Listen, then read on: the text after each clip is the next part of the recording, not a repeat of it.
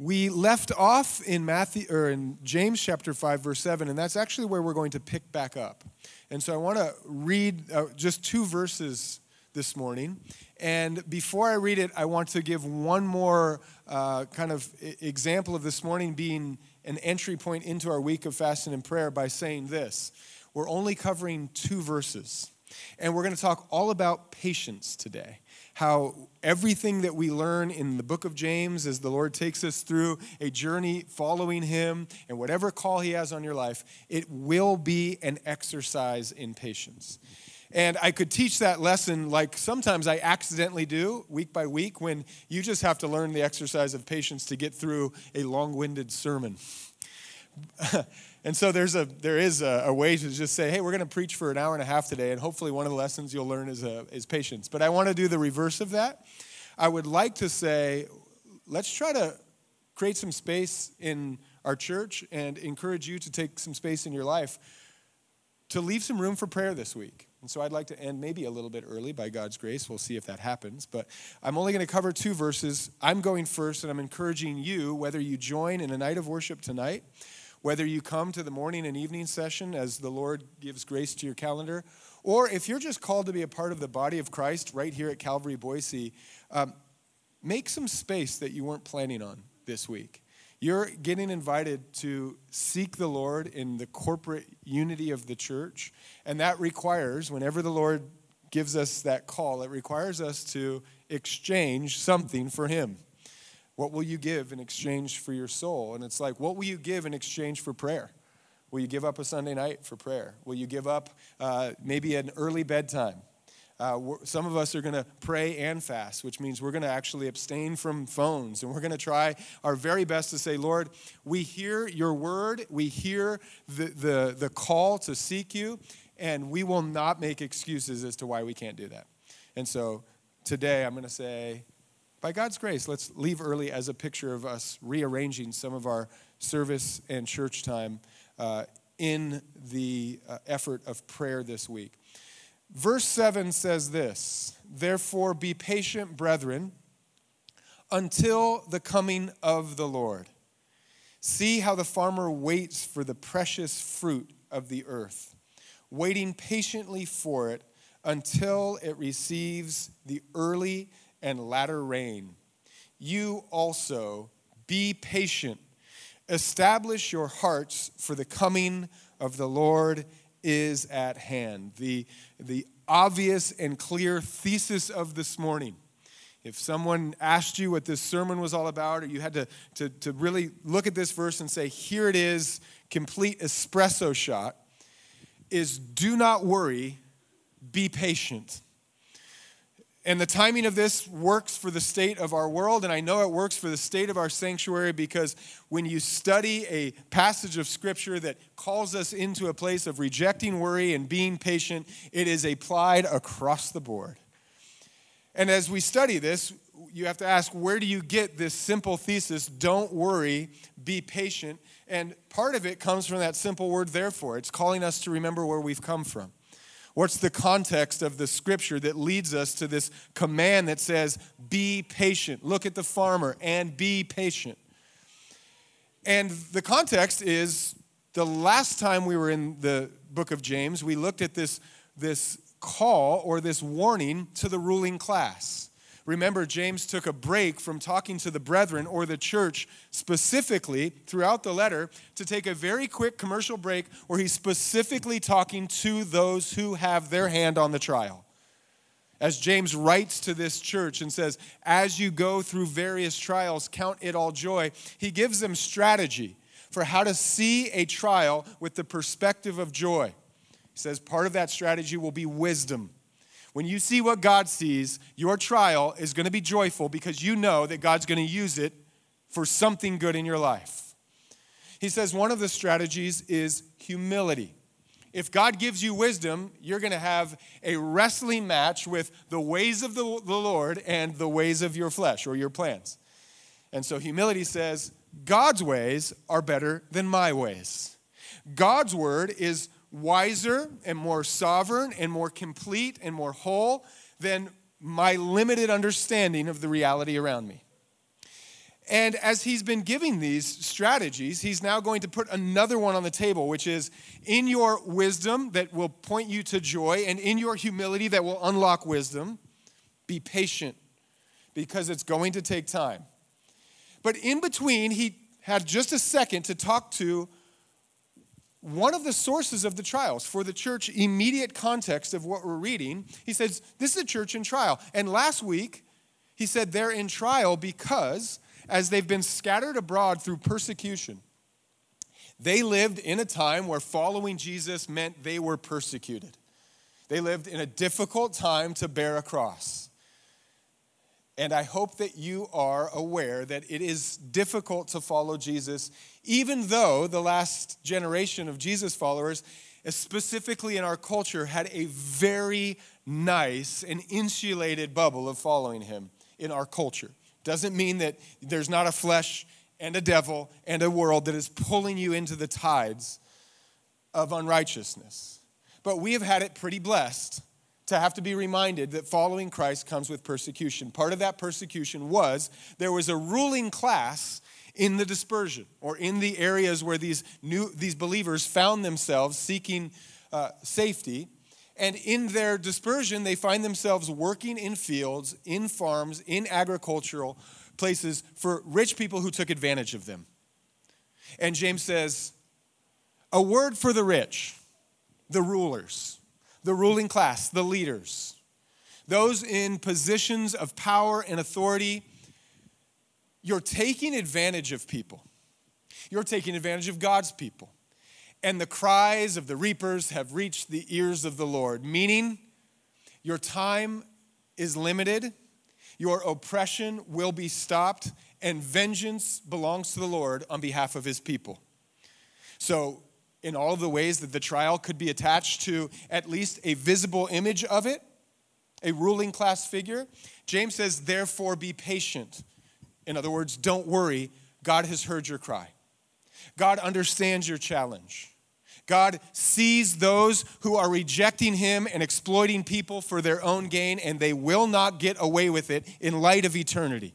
Therefore, wait and be patient. And he shifts the conversation back this morning to the brethren, the sisters and brothers in Christ that make up the church, that need to hear a message that God sees all of the things that alarm us. The news this week, the headlines that rolled through our news feeds and startled us or alarmed us or got us talking once again, and the tensions rise and we think through trials that we didn't see coming with a whole new need for wisdom and joy and humility. James says, don't worry. Nothing has changed in the sovereignty of God. God is on his throne. In fact, I'm mindful of the psalmist in chapter 2 that says, why do the nations rage? Why do the news feeds fill up with violence and anger and people fighting one another and the ruling class warring at the expense of the poor class? And then he says, the Lord of heaven laughs. He ridicules their position. He's not alarmed. He's not worried that the Tower of Babel manifests from generation to generation and people unite against the name of God to make a name for themselves. He's not alarmed. And so James says, therefore, be patient. And that's the context from the ruling class to the oppressed. But there's a broader context that we find throughout the entire overlay of the book of James. Because if you go back to chapter 1, the very first study that we had, the very first call for us to interpret all of our trial and challenge and difficulties and the things that weigh on us and make us question God's goodness, James says those trials you can count joy. He says, my brethren, count it all joy when you fall into various trials, knowing what? That the testing of your faith produces patience. It was there in the beginning. All of the trials that James will diffuse with the strategies of wisdom, humility, are pointing us to the gift of patience. They produce, our faith uses these trials to produce in us a discipline and a virtue and a relationship with God that trusts him over time. And it is the fulfillment of the great commandment to love God, not in an instant, not in a moment, but with our lives. It requires patience. And an extension of the great commandment comes the one that's just like it, which is how we love one another. And you look to the person to your left and to your right, to the one that you came with a covenant of marriage or a desire to be with long term or just a friend. And I promise you, you need patience to survive all of the things that will strain you and cause the relationship to be tense. Let patience have its perfect work. And we come back to that because everything that James is going to give us throughout this entire letter is downstream from a desire for all of us to see the state of our world and the trials of our life as a call and a celebration of the way that God teaches us to wait on him over time, to cure us from this instant gratification culture that wants everything now, including the blessings of God. And as we read the prodigal son, the way that it hits this culture is to say, give me my inheritance now because I'm sick of waiting on you. I'm sick of waiting on the Father in heaven for everything that he has for me. I want it now so I can do what I want. And so James comes and gives us what we all need to hear. Be patient. And we're going to look at this, ever so brief as we will, in a couple different ways, because when we hear the call to patience, like all virtues that Christ wants us to follow him in, we can't help but to frame it in our own strength and power.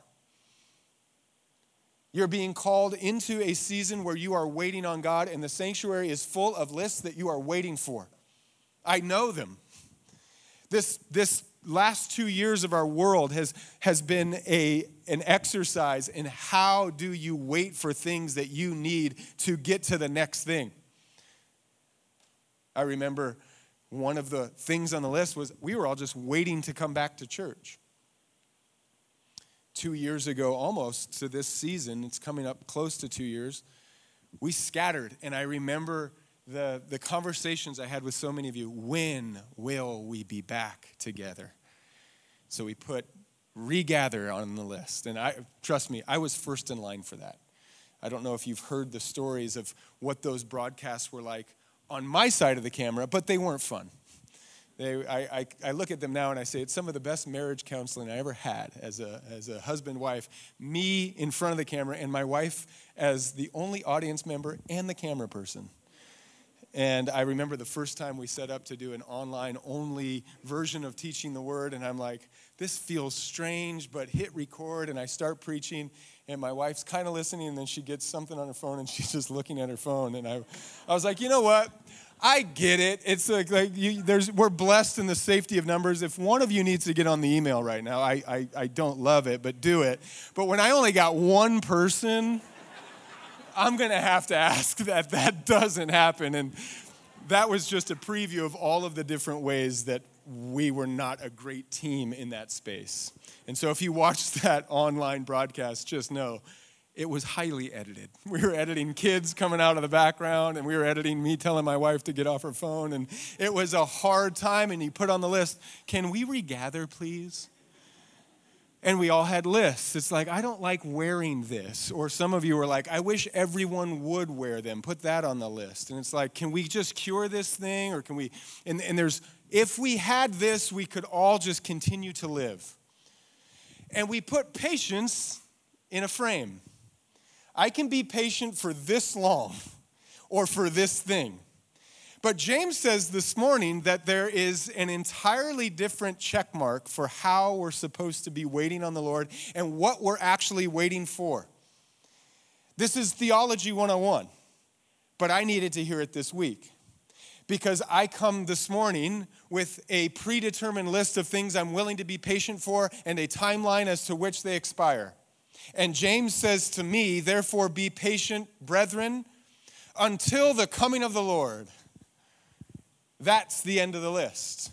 And everything on your list will be an opportunity for God to show himself faithful as he provides for bills or healing or specific reconciliation between you and a loved one or someone that you have on your heart that you want to see come to the Lord. And all of those things by God's grace will be on the list according to his time. You wait for them. But they aren't the end of patience. We are a people who are not waiting for the fallen world to be worked out by the strategies of man. And we're not satisfied simply with small victories for the church and the kingdom's expansion.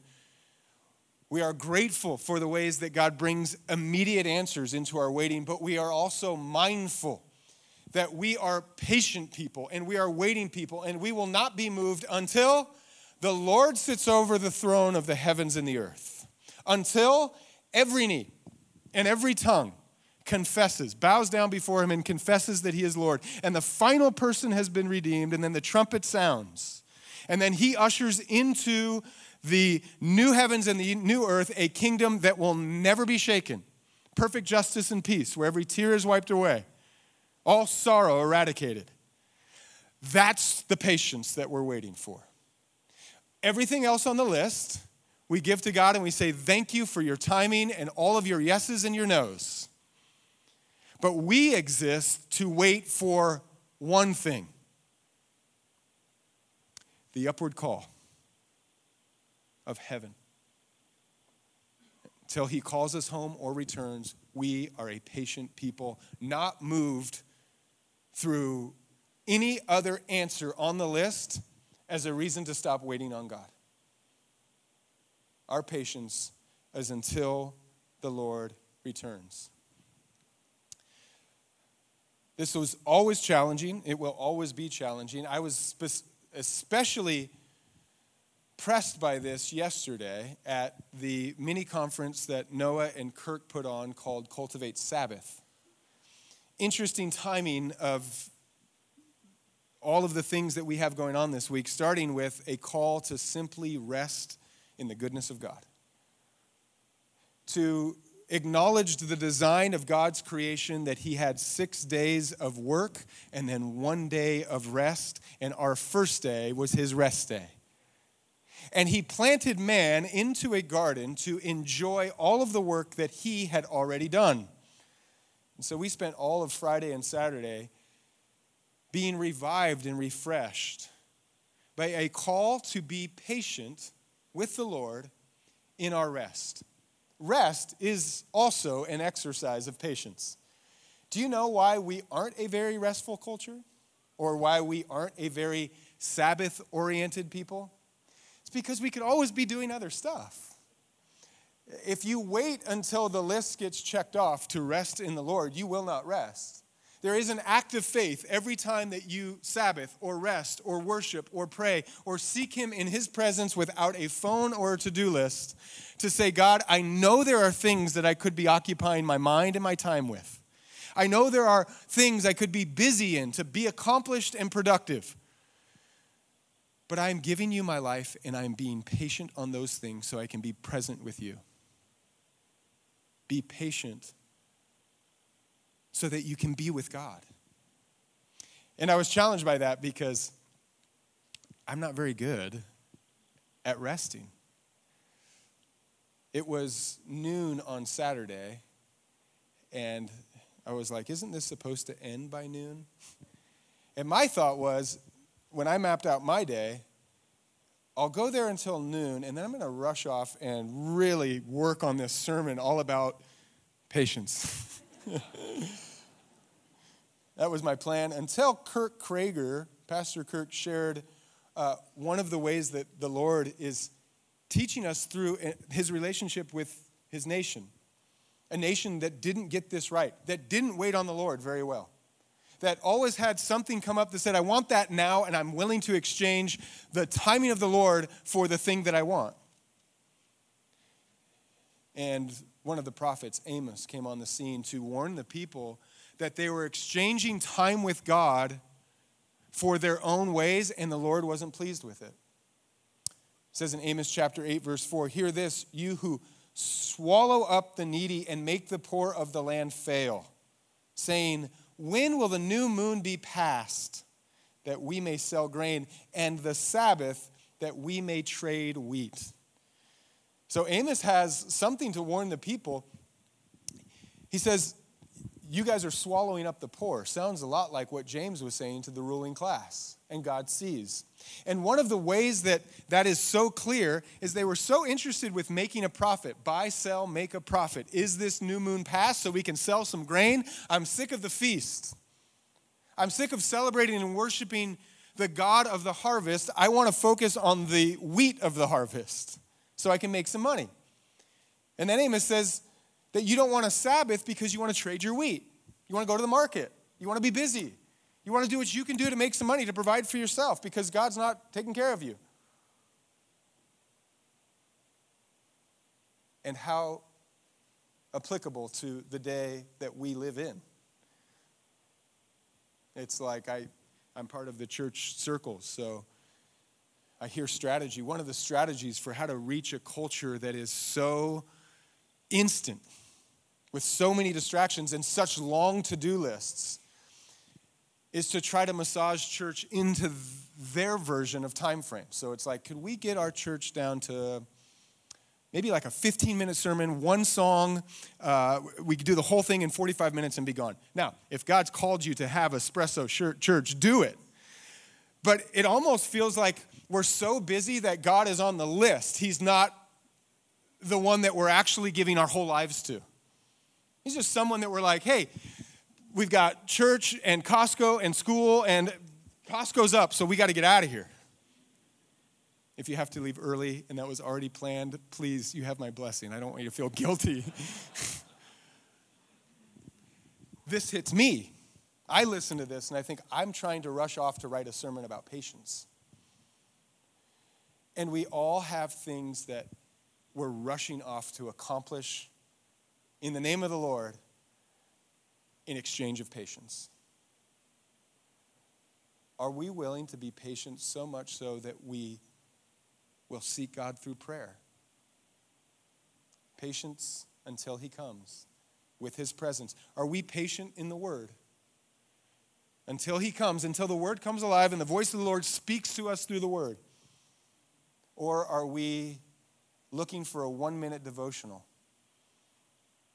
that would never violate the routines of our life? Are we looking for a version of following Christ that is so confined to one specific time frame that it really gives room for us to be more fast-paced hustle Americans than we are Sabbath-loving followers of Christ for all time? So the first thing that we're challenged by that we'll pray through this week is to say, Lord, we want to be patient unto you. You're the Lord. You're who we're waiting for. And we bring you all of the ways that your faithfulness will be revealed through our bills and our relationships and our jobs and our requests that you know the need of before we ask. But if you're removed from those things, we don't want them. Be patient until the Lord. And we'll come back to the fuller cry of that because that's the gospel, is that we have the Lord. We are not list people. We are not works people. We work from our rest. But the Lord is already on our side because he loves us. And we respond to his love because he first loved us.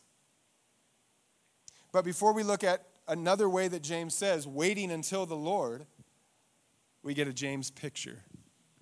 And I have so loved this run in the book of James, specifically for all of the ways that it is so full of these word pictures or these little parables and analogies to help us understand something in the way that we can see it in creation, in culture, in society, in humanity. And in verse 7, he's going to give us a picture that we have to slow down for slightly because we don't see this picture in our everyday lives as much anymore. He says, be patient and see how the farmer waits for the precious fruit of the earth, waiting patiently for it until it receives the early and the latter rain. Now, we actually live in a valley that does still have some fingerprints of agriculture, but it's quickly, specifically the last couple of years, it's quickly turning into subdivisions. So if you're new to our church, maybe you live on an old farm. I'm from Eagle, and when I grew up, Eagle was farms, and now it's a lot of other stuff. And if you're from Eagle, God bless you. Great place. I grew up there. So what are we missing? Because we haven't just developed it here in the valley. This is a way that 21st century world has developed away from the rhythms that you would see in the agricultural life. A farmer plants and waits, gets the rain, gets more rain, and then harvests. And then at the end of that, he rests and does it all again. And we don't have that built into our economic societies as much anymore. Farming has become a world thing. So what are we missing? Well, I'll say a couple things. One, this calls me back to a time I actually lived on a farm. When I was 21, I traveled through Europe just exploring, and I found myself working on a farm in France, and it was one of those old school farms that was like from another era. I felt like I was living in like a Little House on the Prairie book because it was all old. And it taught me that this thing that the farmer experiences is not simply a discipline. The patience of the rhythms of creation and agriculture and planting and harvesting is an entire life. And we tend to frame things in books and ministries. And if you're feeling impatient this morning, then you need to join our patient recovery group. But the reality is that when you really think about what a farmer experiences, he is not reading a book and then folding his arms and gritting his teeth for patience. He's living in an entire environment where he has the rhythms of God's creation that he is bound to. There's nothing that he can do to make it rain. Now, we've even cracked that code. We have all sorts of irrigation methods that can solve this. But when you think about what James is pointing to, we have a person who has done everything they can. They've put the seeds in the ground. And now they are bound to wait. And what is he waiting for? It says, see how the farmer is waiting for the fruit, the precious fruit of the earth. He's waiting for the rain that will come to produce the fruit. Both things are completely outside of his power to make happen. Can't make the rain happen. And when you think about how life comes out of the ground in a miracle that we are totally numb to in our society, that is a process of patient faith and waiting on God's design. Paul will see this metaphor as a way to see the church when he says in Corinthians that some plant and some water, but only God can bring the increase. And the farmer is bound to, or as Jesus says, he's a slave to. Jesus says slave to righteousness, but he is a slave to the economy of patience. There's nothing he can do but wait on creation. And so it is, brethren, sister, church. Look at the farmer and realize that God is calling you to do everything that he's put before you in the economy of patience because he wants to do things in your life that you cannot manufacture. The list that you give him is a list to remind you you cannot manufacture the things that God wants to bring as the precious fruit of your life. The precious fruit, namely, first fruit of all creation, is Christ himself, waiting on the Lord. You can't save yourself. You can't shepherd yourself. You can't tell the Lord how to shepherd you and where to take you. You are waiting for the precious fruit of the Lord of your life to do what only he can do. And then there's this picture of rain. It says that the farmer waits patiently for the precious fruit of the earth, waiting patiently until it receives the early and latter rain. A quick read of that might be helpful for us to remember that what we're waiting for, there is a first rain and a latter rain, meaning you don't get the end of the patience just by the first answer for your prayer for rain. It's like the rain came, the harvest isn't quite ready yet. In other words, you're praying for a pandemic to end and there's still a world war. It's like it's not quite over yet. There's still more coming. And this picture also tells us a little bit about how God is cultivating in us a precious fruit right now. As you study agriculture in first century Palestine rhythms, there was a season of early rain and latter rain, and they had purposes. The purpose of the early rain was to prepare the land. Think about a hard, dry land before you plant.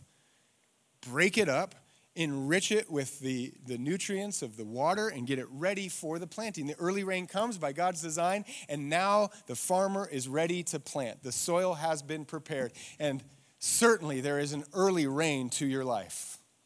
Some of you are an early rain as the word of God goes out like a farmer sows seed into the soils of your hearts. Some of you have a rain that is just preparing your heart to receive it. Your life has to be broken up before you're listening to some preacher tell you about eternity. Your plans have to be halted and arrested and stopped. And your early rain hits you so that you would come to church and say, I'm actually interested. I'm actually listening. My life has been turned upside down by the last 2 years, and the early rain has come into your life so that the word I am preaching might land into your heart and grab root. And some of you are ready for a latter rain. The word of God has gone into your life. You've accepted. Your heart was turned over, and the heart of stone turned into a heart of flesh. The preparation of the rain met the amazing presentation of the gospel, and it's in there, and now what has to happen?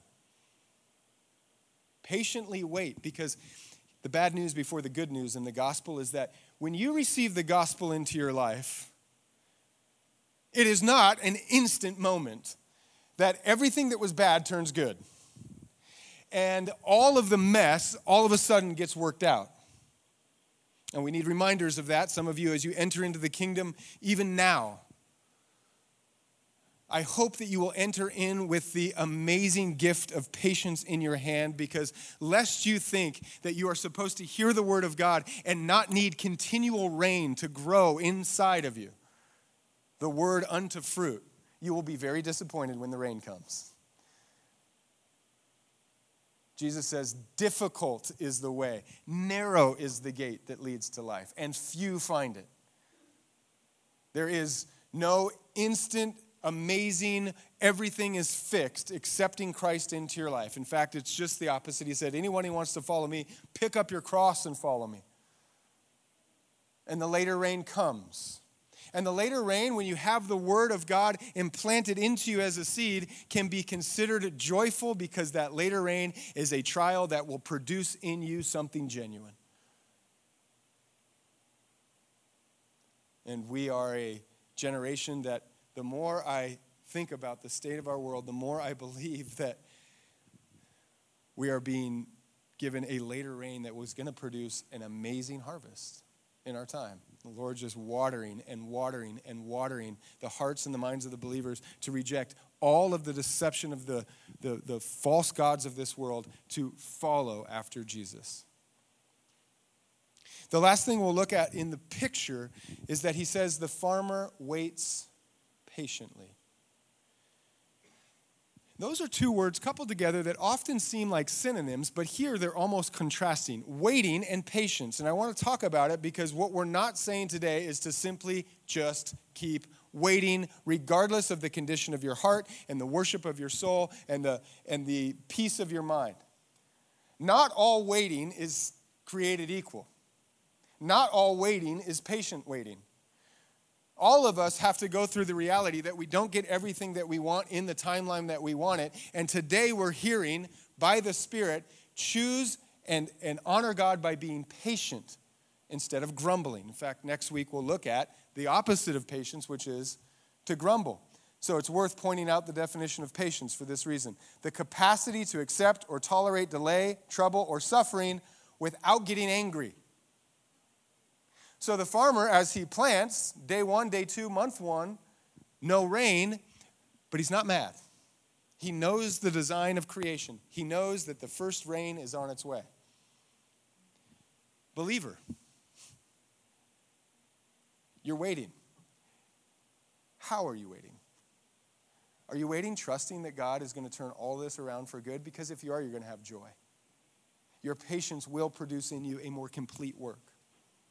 Or you're waiting so mad and so angry. So I previewed a little bit of a parenting class. Let me tell you why I need to take one. I was talking to Tommy, my youngest, we were going to have breakfast.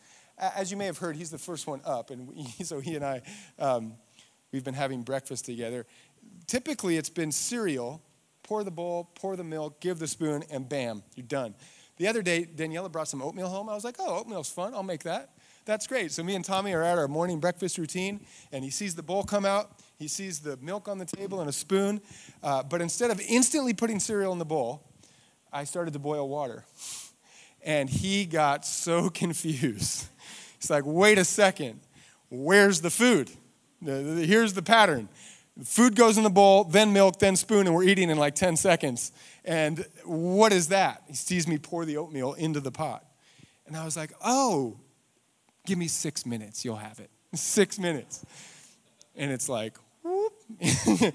What's 6 minutes to him? That might as well be 6 years. He's hungry now. He wants food now.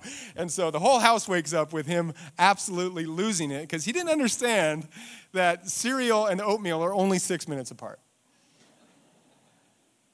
But now, insert your version of the story. It's not 6 minutes, it's 6 years. It's all the same to God. It's not oatmeal, it's a person that you have been longing to be reconciled with. It's a thorn in your flesh that you're longing for the Lord to relieve you of, and he gave you his word that he was going to provide for you. And you're like, splash the milk, let's eat. And he says, wait for the water to boil. And you're like, what does that mean? The farmer knows what that means. He doesn't get the water right away. He waits. And in his waiting, he is patient. Patience is your confidence in the promise of God. Patience is you saying, I have faith that God is doing something that I don't get to see right now, but it doesn't mean he's not doing it. Waiting patiently means that you are not surprised that God works in a timeline that is different than yours. And the farmer is not the end picture. This is just a picture to show us something that is difficult to get into our minds because the farmer represents the whole story. The whole design is the person who waits patiently for the coming of the Lord from Genesis to Revelation. That's the design. And God goes first. He says, I'm going to make myself a nation by which I will bless everyone. And who does he choose? The instant family that's already got the kids and all he's got to do is tell them how to do it. He chooses a woman with a barren womb and a man that is beyond, he's aged out. And it's going to take a little bit of time. And it's not going to be something that they can manufacture. There's no irrigation for that. And then he gets his people to a point where they're ready to be a nation and they go right into slavery for 400 years. And they wait for salvation, and they wait, and they advent, and they wait. And then he frees them, points them to a promised land. And they zigzag around it for 40 years. And they wait, and they wonder if God is still faithful.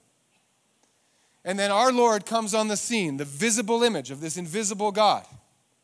And he waits, and he waits, and he waits, and he gets to age 30, and he says, finally, you guys are ready for the truth, and I'll start telling you about the kingdom.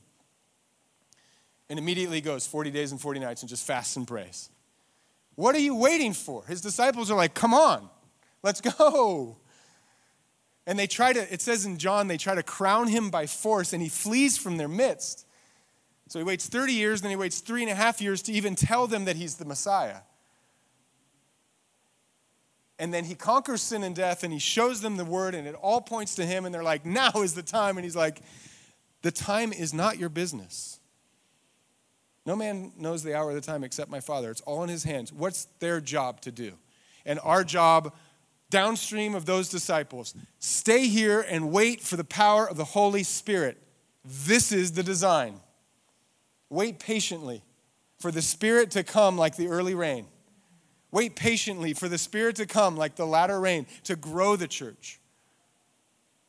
and we study it, and we hear it, and we listen, and we believe it. And in the sanctuary, we say amen. And then we get to our cars, and we're like, where was I? Because I got to get going. That sounded great, and I'll believe it for the next 2 days. Wait patiently. And finally, in this design that James gives us, we have the command to wait patiently. We have the picture of the farmer. And now also we have the purpose of patience. Verse 8, and we'll end with this. You also be patient. Establish your hearts, for the coming of the Lord is at hand. There's 2 reasons for us to be very patient today. One, it says that we would establish our hearts. One of the ways that James is trying to direct this church is by offering some cures to them as to why trials often go sour. And one of the reasons is that people, believers, non-believers, followers of Christ, people that are on the outside looking in, we are so fickle. We believe on Sunday and we doubt on Monday. And James says, if you need wisdom, just ask. But when you ask for wisdom, don't be double-minded. Don't start arguing with God as to whether or not his wisdom is really going to work. It says if you're double-minded, you're like a wave that's just being tossed to and fro by the sea. If you ask God for wisdom but don't trust his wisdom. God gives you a reason to be joyful, but you can't shake the sorrow. God says, humble yourself and stop making all these plans and telling me to get behind you. Ask me what my will is. But you'll start after the last 365-day planner is complete. And in the same way, James is saying, be patient so that your heart is so established in God that you're not shaken. You're not moving to the left and to the right with every new headline that comes through. You're not saying, Lord, I said I could make it through a pandemic. I don't know about a war. Patience says, my heart is established, it's not moving. And so we understand this with the patience we have for the people we love.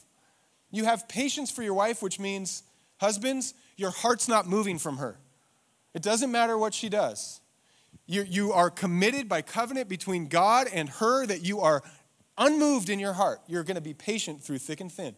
Wives to husbands. We're patient with our kids. Thank God my parents were patient with me because their heart was established for me.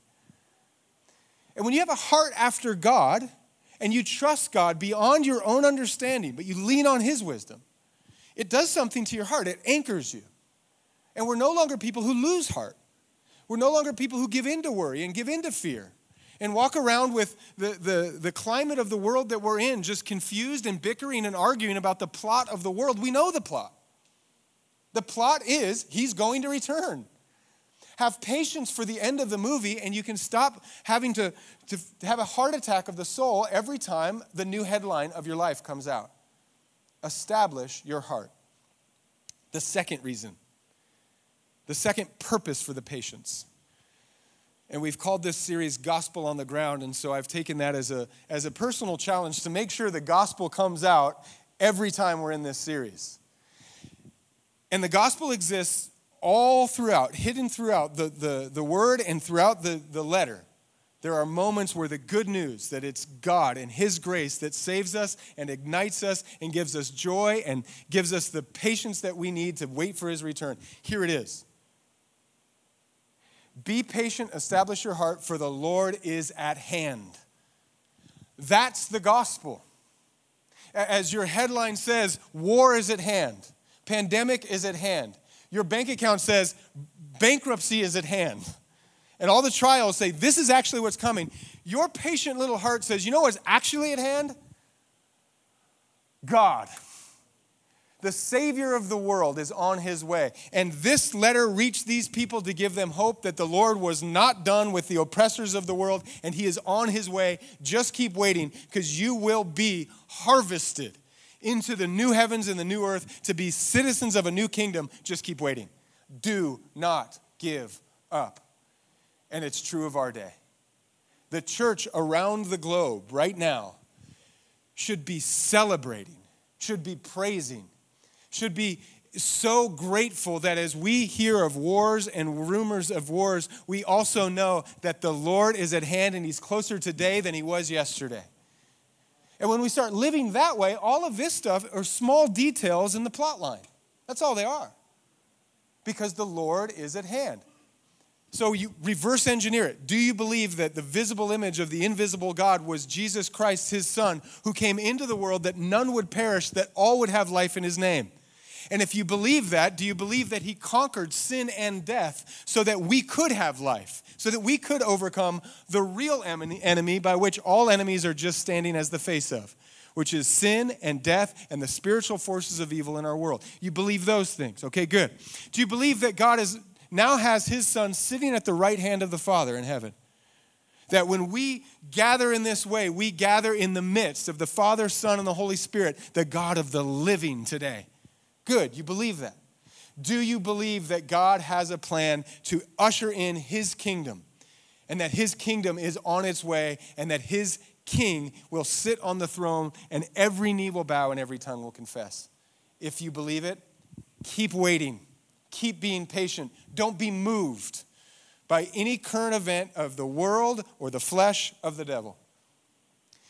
And this week, we are going to practice all of these ways that we will be patient, because prayer and fasting does not exist without patient hope. We're going to say, Lord, there's so many things that we could get busy about this week, but we're going to do none of them. We're going to seek you, and we will do more by seeking you and crying out to you and letting the cry of the reaper reach your ears than we will in all of the busyness that we could do to try to combat the fears of the world. We're going to do it with worship tonight. And then we're going to pray. And at the end of it all, the Lord will be honored and glorified. And he will teach us that this is not just a week. This is our life. This is how we were designed to live, to be patiently waiting on God's return day by day by day with confident hope that nothing is going to change the good plans of God for this world and our lives.